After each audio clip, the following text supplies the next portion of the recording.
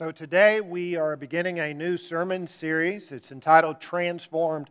We're going to be talking about the transgender issue in this sermon series. Now, hearing that, some of you may be a little bit nervous about what I'm going to say. I'm a little bit nervous about what I'm going to say, and I know what I'm going to say. But let me take this opportunity to kind of set the table for the rest of the series, what it's all about. This is a series, first of all, about people. A series about people. In Psalm 100, verse 3, God made us, and we are His. We are His people, the sheep of His pasture. Anyone want to take a guess at what the most widely read magazine is in the United States today? People. People's a good guess, especially in light of what I have up here. But it's not People. People is second. It's AARP, American Association of Retired People, believe it or not. That's the most widely read magazine. People is a close second. Now, what People differs from other magazines really pretty much just in the title, because almost all magazines are about people. AARP is about old people, right? Newsweek is about newsy people, Sports Illustrated about sportsy people, and Wall Street Journal about rich people. But we love people, and we're driven by people, focused on people. That may be a part of our God image. God is our good shepherd, and at His bullseye, what He cares about is people. So as we talk about these transgender issues, we're talking about people. Now, like us, we have lots of things in common as human beings, and yet we're all significantly different, unique. Our journeys are different. That is true of the trans experience as well. So let me tell you 3 stories this morning. We'll start with Leslie. Leslie was born female, but from the time she was 4 years old, she experienced life as a boy, thought like a boy, played like a boy from 4 years old. Leslie says, when all the other little girls wanted to play tea or house, I wanted to play football. At the age of 4, I proclaimed that Wonder Woman was going to be my wife and we would have superpowered children. Thought nothing of it. Leslie also remembers loving Jesus from a very young age. She says, my earliest memories are of the church nursery and Sunday school. I've always known that I was a beloved child of God. I can't remember a time when God's truth was not an integral part of my life. Leslie's struggle increased with age, making it hard to fit in at the youth group. She said, I started to feel a distance between myself and other girls. I could not relate to their emerging womanhood. They were spending hours putting on makeup, styling hair, talking about boys. None of that interested me in the least. Like most kids struggling with their gender identity, Leslie was struggling alone. No one to talk to, no one to listen, nobody seemed to care. Leslie sank into dark periods of depression, and when isolation met depression, suicidal thoughts quickly followed. She said, I lived this charade until high school rolled around, becoming increasingly despondent and suicidal. Finally, Leslie summoned the courage to go to her minister for help. She explained her dysphoria to him, hoping for some pastoral guidance. Instead of offering guidance, Leslie recalled, my minister escorted me out the back door of his office and told me to never come back again. And I didn't step foot in a church for the next 18 years. I hated Christians, especially pastors, from that point on. Leslie, desperate to follow Jesus, was ushered out of the church simply because she struggled with gender dysphoria. So this is a sermon series, people like Leslie. Also, people like Stephanie.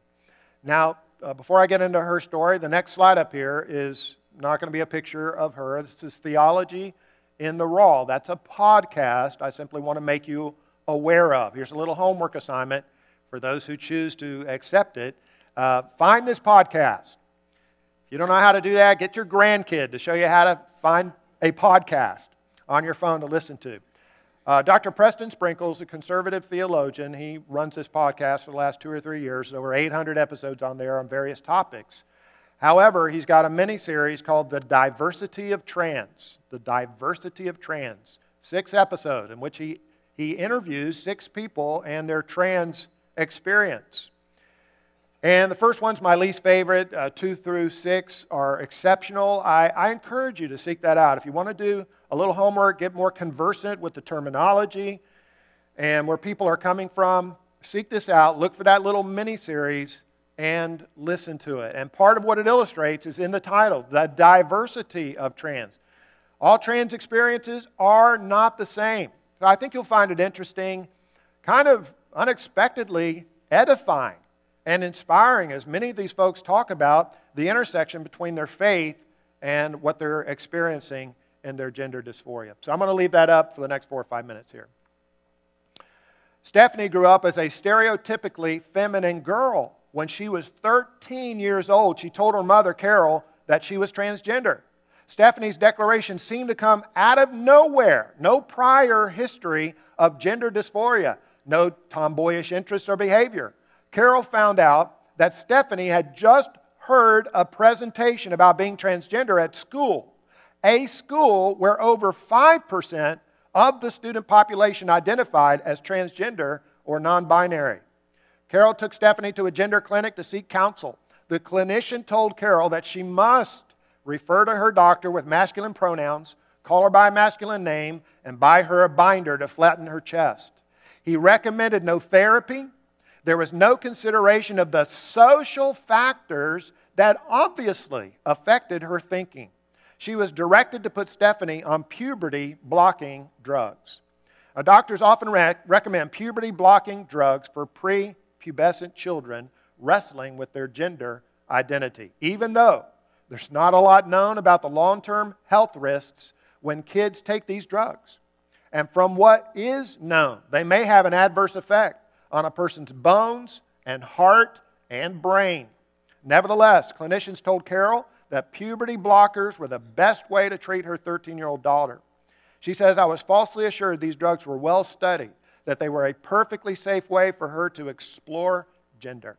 I was told that if I did not comply, she might be at a higher risk of suicide. Carol feared that if she pushed back or questioned the medicalization of her child, she might lose custody of her, since such questioning could be viewed as bigotry and a lack of acceptance. In New Jersey, where Carol and Stephanie lived, the Department of Education officially encourages schools to report such parents. Still, Carol wondered, why are the physicians medicalizing children in the name of an unproven, malleable gender identity? So this sermon series is about people like Leslie and Stephanie and Carol. By the way, if you noted, Leslie's story is very different from Stephanie's. Stephanie's is what they call late onset gender dysphoria versus early onset. And a third story, Alan grew up as a preacher's kid, but he couldn't wait to leave the church after he graduated high school. Ever since he could remember, Alan had an unchosen desire to dress, act, and behave like a woman. He had no one to talk to, no one to guide him, and seeing the church's attitude toward LGBTQ people made him feel even more isolated and ashamed. He says, despite being a preacher's kid, I'd become upset at the hypocrisy of Christians saying they were full of grace, but not putting it into practice, especially concerning LGBTQ issues. After high school, Alan left the church, but he couldn't get away from Christians. And one day a Christian friend asked to hear Alan's story. So Alan told him everything. His desire to be a woman, his sexual attraction to men, his failures in trying to follow his own convictions about sexual ethics. Alan expected to be condemned. To his surprise, he was loved. He says, instead of the shaming and condemnation I expected, I was told that despite my past and present desires, God didn't hate me, and I was lovable by others and by God. These simple words pierced his soul. Alan became a Christian, in part because he shared his story with a friend who received him graciously. Alan says, if I'd never encountered pure, undistilled grace, I would have transitioned to a female and left the church. The thing that brought me to an acceptance of biblical masculinity was not a poignantly laid out exegetical argument against transsexuality, nor a fire and brimstone diatribe against homosexuality, but a man who gave me the space to speak about my desires openly and let me know that he and God loved me nevertheless. So 3 very different stories about people. It's a series about people. It's also, secondly, a series about nuance. Jesus says in John 7:24, stop judging by mere appearances, but instead judge correctly. What is nuance? Nuance means a subtle distinction or variation. It is sensibility to, awareness of, or the ability to express delicate shades of meaning, feeling, and value. Now, it is not unchristian or unbiblical to be nuanced. Some people might equate nuance with compromise, and that's simply not the case. Some people may be thinking, Steve, why do we even need to have a series on trans? Just quote Genesis 5:2 and be done with it. Genesis 5:2 says, God created them male and female. There you go. End of story. God says it, I believe it. That settles it. Mic drop. Well, we're going to look at Genesis 5:2. We're going to look at a lot of other scriptures as well. But like so many other things, it's a little more complicated and nuanced than that. I believe Jesus was very nuanced. You think about that. When somebody came to Jesus and said, what must I do to inherit eternal life? How did he respond? He didn't just lay it out. He said, well, what about the law of Moses? What does that say? How do you read it?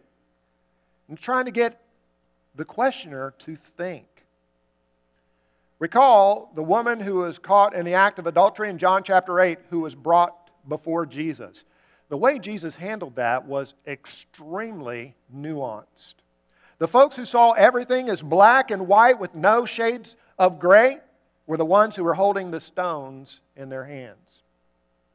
In fact, when you think about it, the most black and white people, as you read through the Gospels, see everything black and white, were the Pharisees.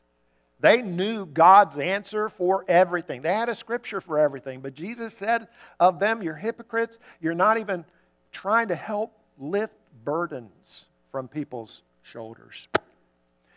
When we read through the Gospels and we see how Jesus dealt with, for instance, what constitutes working on the Sabbath, he was very, very nuanced.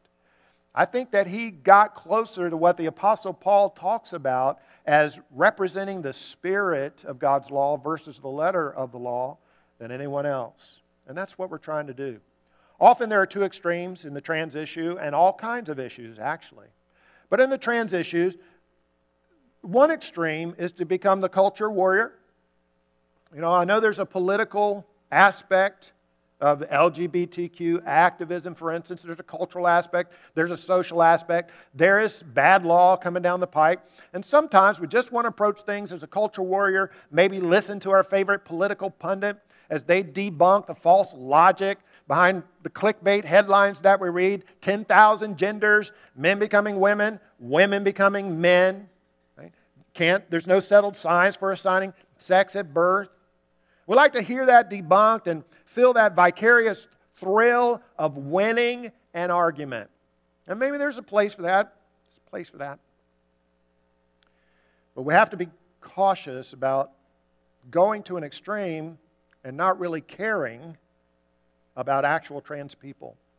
And a person who's sitting next to us, maybe at our work, could be at school, could be in church, who's struggling with these issues and feels like they have no one to talk to. Now, that's one extreme. Another extreme is to react against that extreme. Say, hey, I'm a lover, not a thinker. I don't need to think about the issues or the concepts. I don't need to think deeply about theological or philosophical or biblical concepts. I'm just going to love people. I'm going to be empathetic towards people. All those issues, they just harden your heart. That's an extreme as well. A few years ago, two Christian economists came out with a book entitled When Helping Hurts.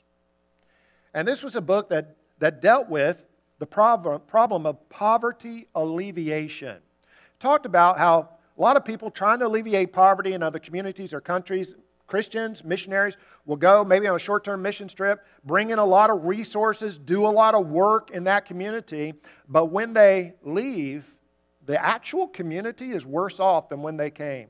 They're actually undermining the indigenous people who are trying to work in that community. And the authors were saying, that's the law of unintended consequences. We need to think through how to do poverty alleviation well. Well, likewise, we need to think through and deal with and grapple with deep issues. Jesus is creating an upside-down kingdom where truth is proclaimed and it is celebrated, and at the same time, people who fall short of that truth, which is all of us, are loved with grace and kindness. So, a series about nuance. Thirdly, this will be a series about concepts. God says, "Come now and let us reason together," in Isaiah chapter 1, verse 18. Because people are so important, and God loves people, we need to wrestle with the concepts, as we said. We'll be talking in this series about biblical, theological, scientific, medical, and philosophical concepts. We're going to spend our time at the deep end of the pool for the next couple of weeks. We'll address questions like, are male and female the only options? What about people who are intersex? Can someone be born with a male brain and a female body, or vice versa? There have been studies on that. Do men have to act masculine and women have to act feminine to be godly? By the way, what is cultural masculinity versus biblical masculinity? What's cultural about femininity versus biblical femininity? Should a Christian ever transition? Which pronoun should non-transgender people use for transgender people, and why? And ultimately, this question of incongruence. If someone experiences incongruence between their biological sex and their internal sense of self, this is the issue. Which one defines who they are? Which one defines? And we would say, well, that's biological versus the internal sense of self. Okay, why do we say that? Somebody else says, well, that's the internal sense of self. That overrules the biology. Okay, why do we say that? That's a philosophical question, and biblical and theological. It's a question of what philosophers call ontology. Ontology, that's the study of being. What is it that makes us human beings in the image of God? Who we are, so that we know what God is wanting us to be.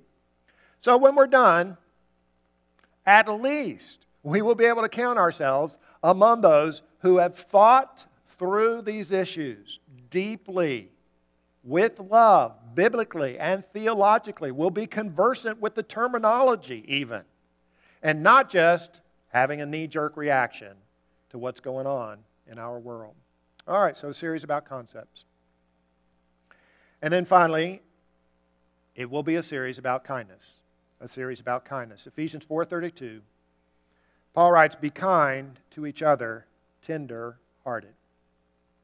In Romans chapter 2, verse 4, I don't have this slide, but it's in Romans chapter 2, verse 4, where Paul writes, don't you realize that it's the kindness of God that's leading you to repentance? It's the kindness of God. Is someone struggling with gender dysphoria, sexual confusion? What is the posture? What is the posture that we have toward them that is most likely to lead them closer to God? Is it one of confrontation? Is it one of hostility? Is it one of kindness, love, and openness? So we started talking about Leslie. Let's do the rest of the story for Leslie. She's the one who was ushered out of the minister's office. She didn't go to church for the next 18 years. But people need love and support, and they need community, and they're going to find it somewhere. And she found it in the LGBTQ community, Open Arms. She met a woman named Sue. They fell in love. They were married. Sue had a rare disease that caused her hands to shake. And one night she had gone out to smoke a cigarette. Her hands were shaking so badly, she lit herself on fire. Was rushed to the hospital with third-degree burns over most of her body, and 3 days later she died.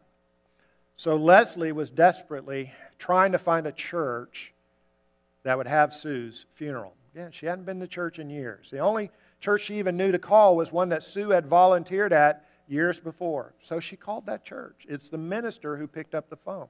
One of the more conservative churches in that area. She explained the situation.